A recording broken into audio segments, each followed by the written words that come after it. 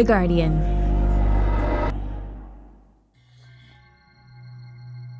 "42.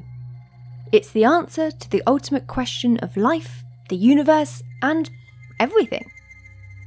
Well, that's according to Douglas Adams, who wrote about this all-embracing numerical solution in his novel The Hitchhiker's Guide to the Galaxy.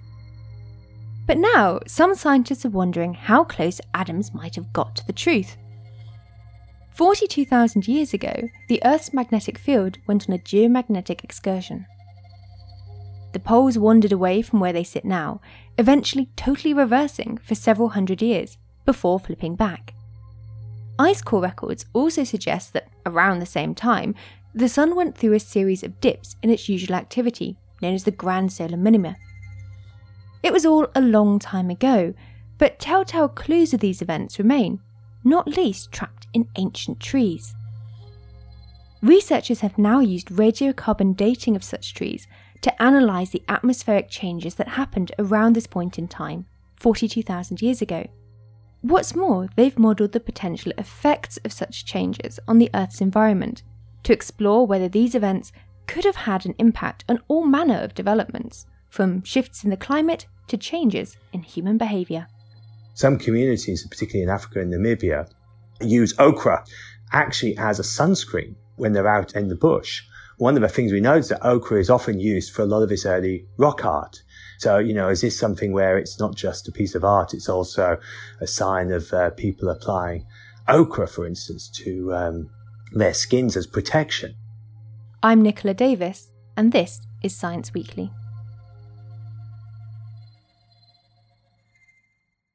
To find out more about this new work, I spoke to Professor Chris Turney from the University of New South Wales in Sydney, who's an author on the study. Chris, your work focuses on a period of time 42,000 years ago. Just set the scene for us. What was Earth like back then?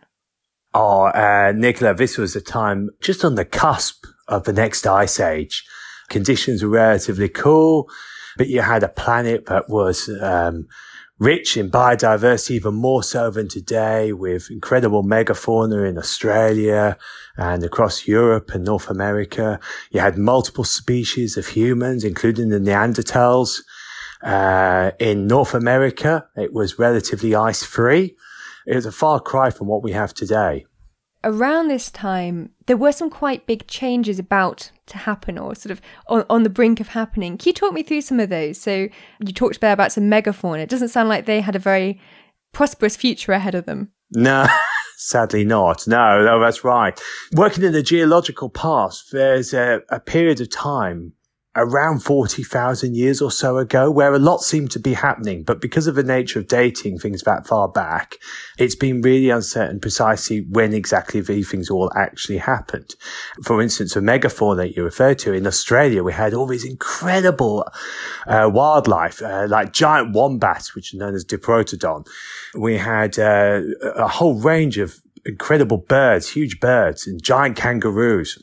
And traditionally, it was thought the extinction happened around 42,000 years ago because humans arrived. But over time, the age of modern human arrival in Australia has been pushed back to 50,000 years ago. So it wasn't that they just appeared and these amazing beasts disappeared. Something else must have been a cause. Elsewhere in North America, around the Hudson Bay, the Great Lakes area, that was the focus of the great ice sheet, the Laurentide ice sheet. But 42, or just beforehand, there was almost no ice. And then suddenly it grew really dramatically. And then elsewhere, you've got surging glaciers in South America. We've got wind belts moving in the tropics, the rain belts, and the wind belts in the Southern Ocean. So there's quite a lot going on around the world. But this has always been the challenge with this sort of time period, was that because the dating wasn't particularly accurate until recently, it was give or take 1,000 years or so. So let's talk a bit about the topic of your latest study, which is about a geological event, which sounds very far removed from all of this, but let's sort of back up and talk a bit about that. So this is an event where the Earth's magnetic poles flipped. Can you just talk me through this? How common is this, and what's really going on there? One of the key founding building blocks of the whole issue is the fact that, as you say, the Earth's magnetic field flipped.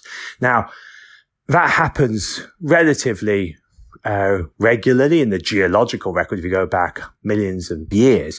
The current setup where we have a compass and north points to what we know as north became established about 800,000 years ago, a heck of a long time. But since that period, there have been brief events where actually the magnetic field has weakened a little bit. It's migrating now and weakening a little bit as well. But there's other times as well where actually it flips briefly. And so north becomes south and vice versa. But it then flips back really quickly again. And in geological speak, we call these excursions because they're not the full reversals. They don't sustain themselves for a long period of time. They're just a brief attempt at trying to switch the poles and then they switch back again. So this is what happened 42,000 years ago, is that right? You had this switching, this temporary flipping of the Earth's magnetic poles. Yes, that's right. It's something known as the Lachamps excursion. It happened around 42,000 years ago. It's named after a village in the French Massif Central where the magnetic minerals in the lava show that the field flipped, and hence the name. And so that was one of the last big events, and arguably the biggest event in the last 50,000 years of where the poles did actually flip. Around this time, though, there was something else going on, which is something known as the Grand Solar Minima, which sounds very grand indeed. Can you just explain that? And then we'll talk a bit about how these things might tie together. But first of all, what is the Grand Solar Minima? Hopefully listeners have probably heard of things like the 11-year solar cycle. And that's when the sun waxes and wanes in its strength just very slightly based on the number of sunspots.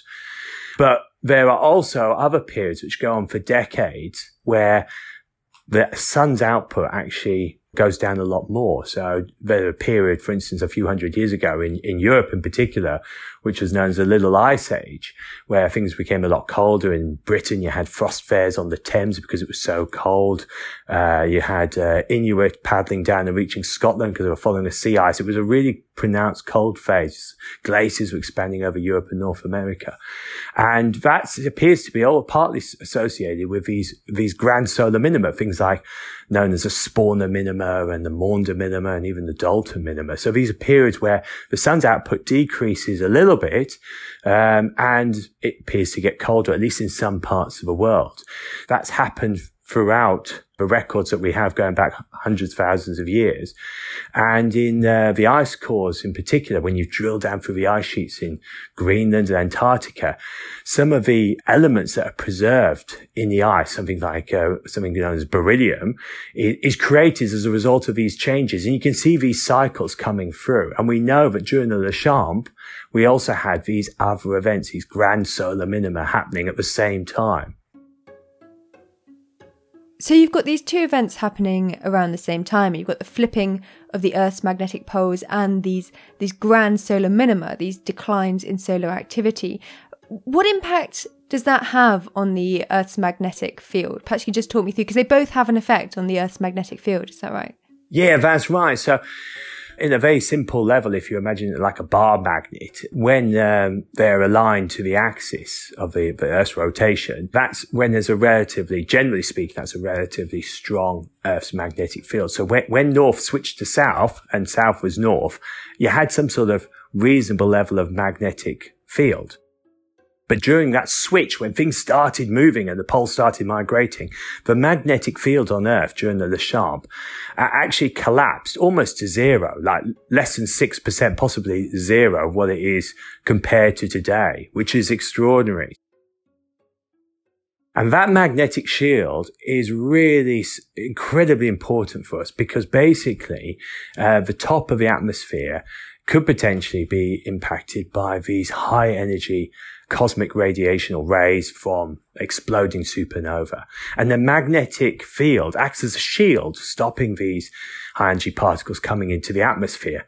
And the sun does a similar thing. When the sun is operating like today, we have this solar wind, which is basically highly charged particles coming out from the sun as well. And they have the sun's magnetic field also imprinted in it. So the two together combine and basically provide a shield around the Earth, protecting them from these cosmic rays. But we do know that these cosmic rays have all sorts of effects on the upper atmosphere. And the few that do get through, for instance, they create new elements in the upper atmosphere, things like beryllium, which I mentioned before, which comes out and snows out and is preserved in the ice. Another one, which is probably the centerpiece of our work as well, is radiocarbon, radioactive carbon. And this is a minute amount of carbon. It's a millionth of all carbon in the planet. And it's radioactive. We're all radioactive from these trace amounts of radiocarbon formed in the upper atmosphere, which are taken up through plants, through photosynthesis, and then we eat the plants. So we're all radioactive. And it's formed from these cosmic rays reaching the upper part of the atmosphere. When you remove the field, though, the magnetic field and the shield, basically a lot more of these cosmic rays can reach the upper part of the atmosphere. And so suddenly things like beryllium and radioactive carbon, the levels in the atmosphere go through the roof. They just rapidly increase. And it also, at the same time, changes the chemistry of other molecules in the atmosphere, so much so that actually some of them are ozone destroying chemicals. And so the ozone in the stratosphere, what we have today from completely different reasons over the South Pole with the ozone hole, would have had something similar, but over much of the planet, not just over the polar regions. Can you just paint a scene for what it would have been like if you'd been on Earth during this flipping of the magnetic poles? At this time, when the magnetic poles were flipping and the magnetic field collapsed, it must have seemed like the end of days. You've got this collapse of a magnetic field. You had these aurora, these dazzling light shows that we know from pictures from the Arctic, reaching possibly as far as the tropics.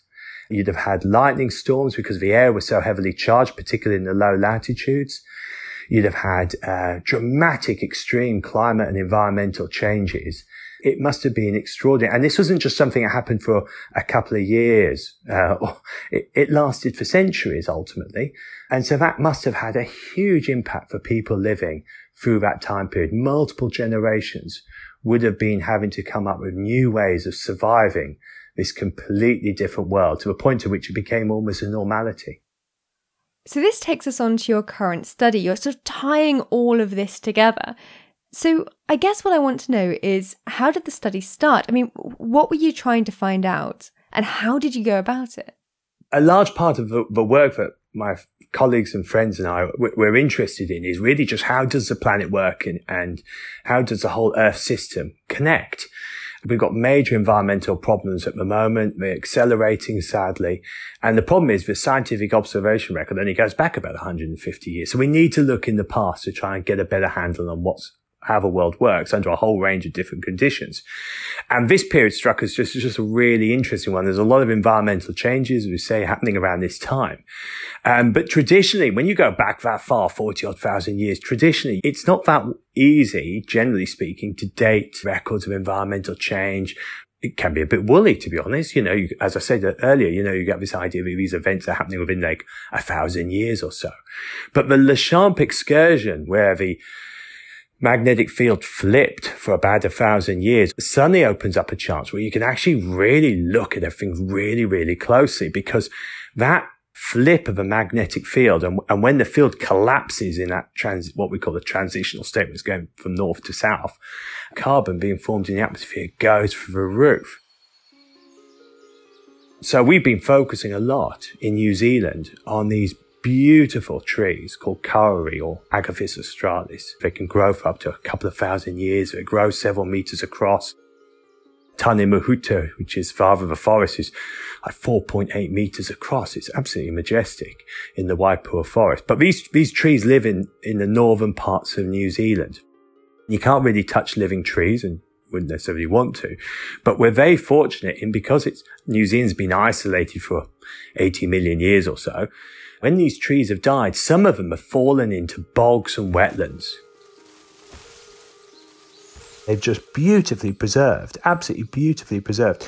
Some of the sites we've been on, oh my God, when they dig them out of the ground, the leaves come out green and then turn brown in front of your eyes. It's extraordinary. And they can be tens of thousands of years old. In fact, actually, we have some which are hundreds of thousands of years old. So it's these incredible old wood. And we've been very fortunate working with local communities and timber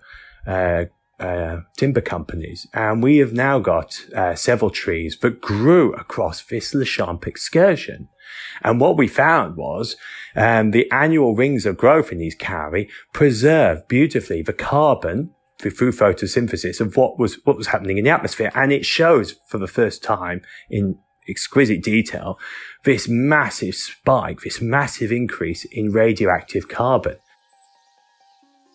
As a result, it suddenly means we can actually directly link the records of environmental change all around the world. We can calibrate, we can convert these radiocarbon ages of all these different records from around the world and lock them into records of what was happening in the ice cores, which aren't radiocarbon data. Suddenly we're putting everything on a calendar timescale, but locking in precisely on that spike. We describe the kauri as like the Rosetta Stone because it's basically allowing us to translate what's happening around the world at the same time. And this is so critical because suddenly now, rather than saying, oh, something happened about 1,000 years or so ago, it looks like a lot of these changes are happening within just a couple of 100 years of one another, possibly even less. I mean, that's extraordinary that all around the world, these enormous environmental and archaeological changes are happening basically in a heartbeat to one another. So am I right in thinking then that basically what you do is you take the less precise radiocarbon dated data from other events around the world, and because they'll show a similar trend with a spike, presumably in the radiocarbon, you can then sort of line them up and say, okay, you know, the spike corresponds to this point in time. Yeah, very much so. It's a moment in time. It's like a volcanic ash that's been spread out across the landscape. Instead, you've got this spike in radiocarbon in anything that was alive at that time. And as long as you've got enough dates, or you can measure precisely that exact moment, you can pick up that pulse and that can lock you in. Now you've found that indeed lots of these events were happening at a similar point in time. How did you then bring them together to show that they could actually all be linked? I mean, I think you used a computer model at this point, but just talk me through what you did there. There's always this fear, particularly in science, you see a correlation, or the eye of faith, you know, and as a scientist, you have to be as skeptical as possible. And when we started this work, we were just using it as a way of linking different records to see what was happening at the same time. And what we found was that from some published records, but also from new records that we actually analyzed and did intensive radiocarbon measurements, we not only found the spike, but the environmental changes in those records was happening at the same time. And after a while, it was starting to get silly because it wasn't just like, oh, that was a coincidence, one site. Multiple sites were happening at the same time. And we particularly focused in on the Pacific region where modern humans reached Australia by at least 50,000 years ago. But we went down into the deep Southern Ocean in a place called the Auckland Islands, which is at 50 degrees south. It's a World Heritage Area. It's a precious piece of real estate with amazing biodiversity and life down there. But no humans got there until just 700 years ago.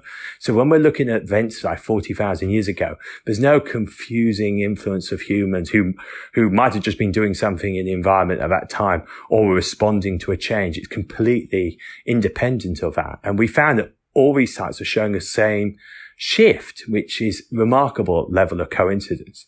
So we knew that because the radiocarbon was spiking and we had beryllium in the ice cores happening at the same time, we know the chemistry is changing.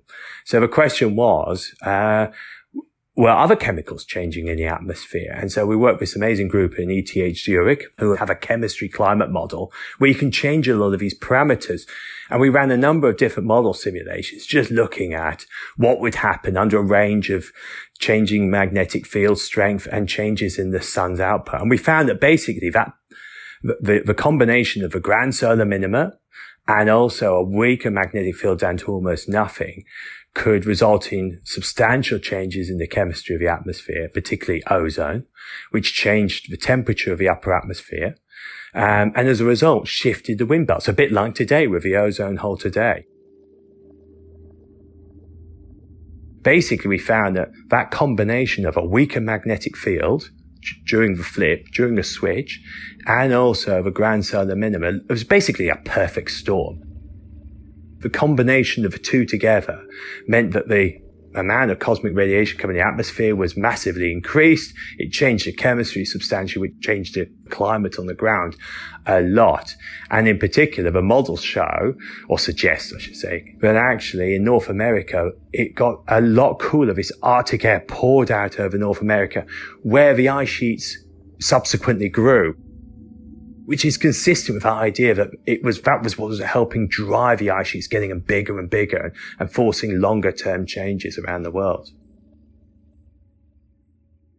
You mentioned earlier on about how this event could have affected human behaviour. Can we talk about that a bit? I mean, there's a suggestion here that it could have been linked to the end of the Neanderthals, the rise of cave paintings and indeed cave usage. Just talk me through some of those ideas. Some of these ideas have been floating around for a while, to be honest. For instance, that there's been some really interesting work for some time about the idea that because you're losing a large part of the ozone, that actually you would increase the amount of ultraviolet light, particularly ultraviolet B light, reaching the surface. So much so that you might well have been aware of burning. And so, human activity-wise, one thing would be that you could imagine that scenario of it. You wouldn't necessarily kill you, but people would generally be avoiding outdoors, perhaps during the heat of the day, maybe hiding out in caves more often, as a shelter, as a protection against that. One of the fascinating things we've been learning from this and talking to archaeologists is that actually in some communities, particularly in Africa and Namibia, use ochre, which is a red stone that's used actually as a sunscreen when they're out in the bush, which is amazing. One of the things we know is that ochre is often used for a lot of this early rock art. And so you can suddenly imagine, particularly this sort of negative impression of handprints that people might have seen on caves. So, is this something where it's not just a piece of art, it's also a sign of people applying ochre, for instance, to their skins as protection? But regardless, you do see this explosion in rock art around the world. And like I said, in Southeast Asia and Europe at the same time. And when we put the published ages together, we found it was coincident with 42,000 years ago. Originally, some ideas have been floating around that was around the time that consciousness began. The brains were developing in the way that we were able to express art as an explanation for why these completely different regions in the world, people aren't moving between each other, sharing ideas about art, were suddenly actually preserving art. It was actually a reflection of our brains had been effectively rewired. Whereas maybe another way of looking at it is that actually people in different regions of the world were experiencing very similar environmental changes. And as a result, we're preserving art that they probably were already making. It just hasn't been preserved. But by going into the caves, you're preserving that. But in the process, the environmental conditions deteriorated quite dramatically in many parts of the world. And so as a result, there'd have been incredible stress on populations, including Neanderthals and humans in Europe. And so it is amazing that when you look at all the incredible amount of work that's been done on Neanderthals, and we've all got 2.5%, outside Africa, we've all got 2.5% of Neanderthal DNA in our systems. So we've got a little bit there, but of course they're not here anymore. And so the coincidence of the fact that Neanderthals disappeared at basically the same time or very close sort of suggests that there was some sort of competition for resources, even shelter perhaps, or perhaps some other factor as well, but we still don't know about. I mean, this is just one of the fascinating things by this observation. Once you follow the line of logic, or the interpretation that what we think is the simplest explanation, it raises more questions than it answers. And we hope that'll be a major focus for future work. This research sounds exciting, and as is often the case, huge if true. But as I point out in my article on this study, some scientists have raised doubts, noting that paintings of pigs were produced in Indonesia long before the magnetic poles flipped 42,000 years ago. They also say the timing of the disappearance of Neanderthals is far from clear-cut, and that ice cores from Greenland and Antarctica do not show evidence of the dramatic climate change that this study suggests occurred around the time of the Lachance event. I put some of these criticisms to Chris and asked whether his team's theory could ever really be tested. I mean, it sounds like almost a sort of grand unifying event, which I know scientists love so much. But I just wonder, is it actually possible to prove any of it? I mean, particularly in terms of the impact on humans, human behaviour. Well, I mean, that's the ultimate question about science. What we do is we put observations together and then we try to use the simplest explanation Occam's razor. And I think in this situation, we've got a range of observations that we think the simplest explanation is this idea of this perfect storm of a weaker sun and a weaker magnetic field causing these dramatic changes. And the data appears to be consistent with that. And we hope that actually future work will actually test those ideas. Some parts might well be wrong. That's science. Hopefully most of it's right. I think one of the fascinating things is if it is right, and we are seeing these dramatic influences from the changing magnetic field and changes in the sun over the geological record, then suddenly you've got this other process that's driving climate and even driving evolution itself. I mean, that's extraordinary parameter to put in the mix. And we've tried to put the latest data sets together, and it looks like we have a mechanism here that we can explain these big changes. But they were even bigger in the past. So I think this is something just for future work. Thanks so much for joining us, Chris. It's been absolutely fascinating. Oh, it's been an absolute pleasure, Nicola. Thanks so much. Bye. Thanks again to Chris for joining us. We'll be keeping an eye on how the scientific community responds to this research, so stay tuned for updates. You can find my article about this study on our podcast webpage at theguardian.com. And just before I go, I'd like to tell you about a new 5-part mini-series from our sister podcast Today in Focus, called Freshwater. On a bank holiday weekend a decade ago, £53 million worth of cocaine was found floating in the sea off the Isle of Wight. 5 men were sentenced to a total of 104 years in prison for their part in a crime they say they never committed.